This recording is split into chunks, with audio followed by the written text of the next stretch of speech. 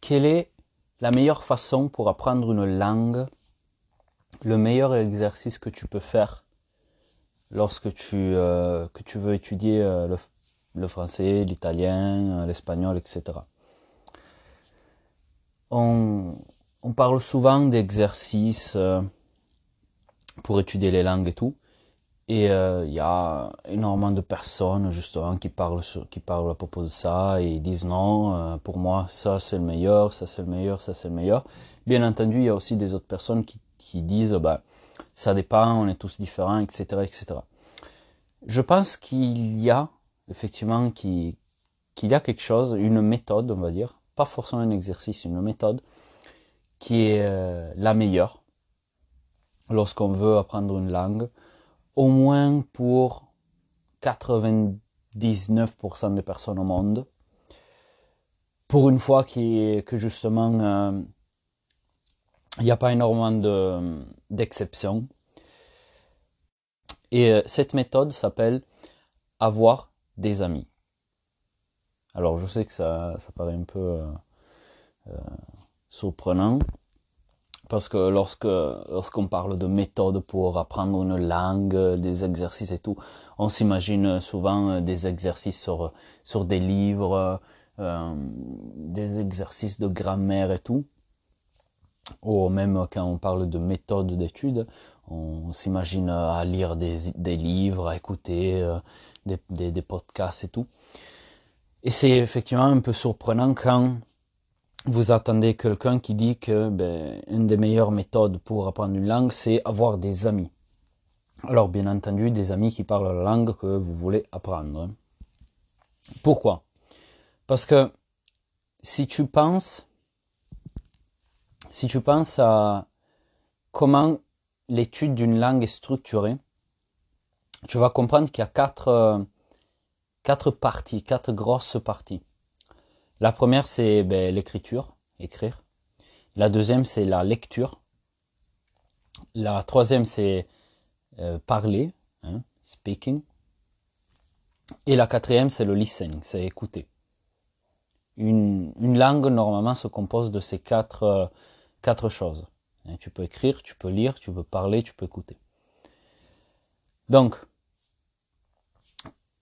le meilleur exercice et la meilleure méthode devrait comprendre les quatre choses.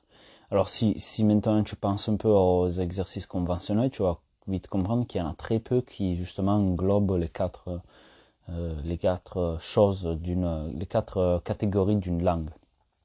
C'est-à-dire que tu peux lire un livre, tu peux t'entraîner à la lecture bien entendu, mais ça va pas t'entraîner à parler. Tu peux faire des exercices de grammaire, ça va pas t'entraîner à comprendre quand tu écoutes, par exemple. Alors que justement, avoir des amis,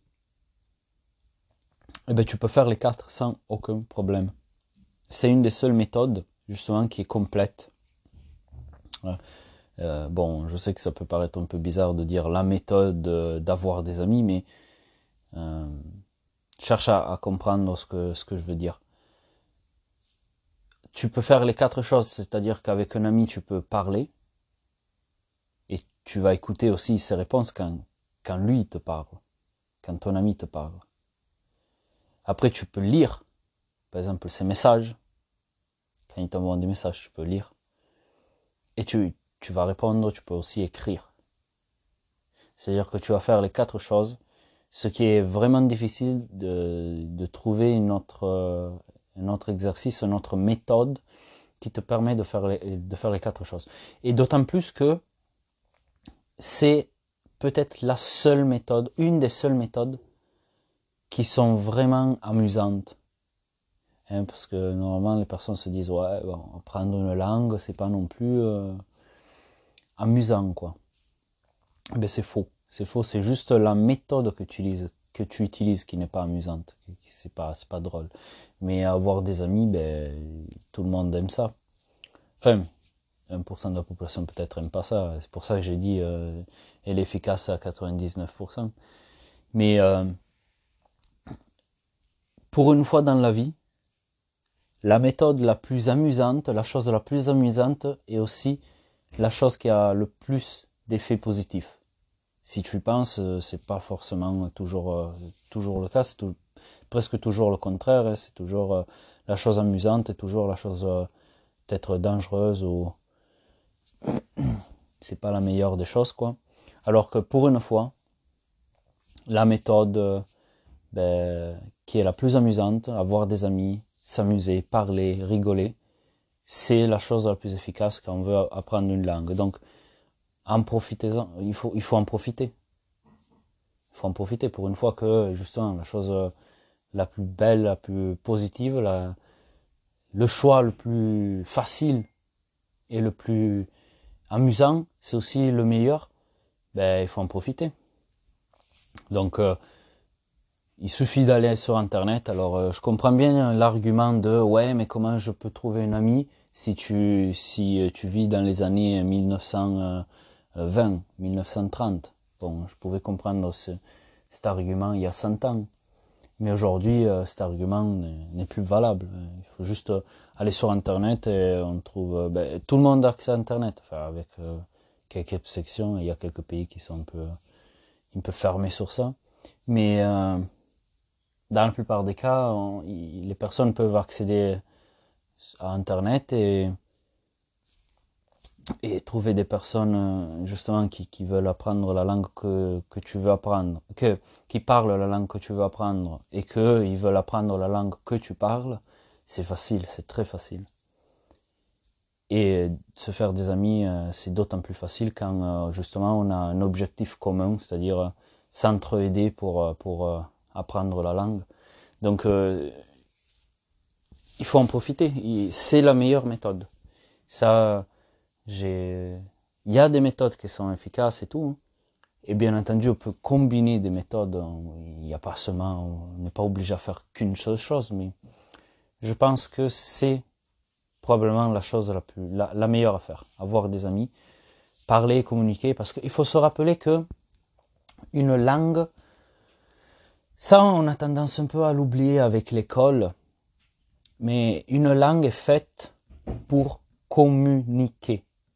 Elle n'est pas faite pour passer des tests. Et quand toi tu étudies une langue, tu as été habitué avec l'école à étudier les langues parce que tu dois passer des examens, passer des tests et tout. Mais tu dois pas étudier une langue pour passer des tests, tu dois étudier des langues pour pouvoir communiquer avec les langues que tu as étudiées avec des autres personnes dans le monde. C'est ça le but, c'est pas passer le test, c'est pas passer l'examen.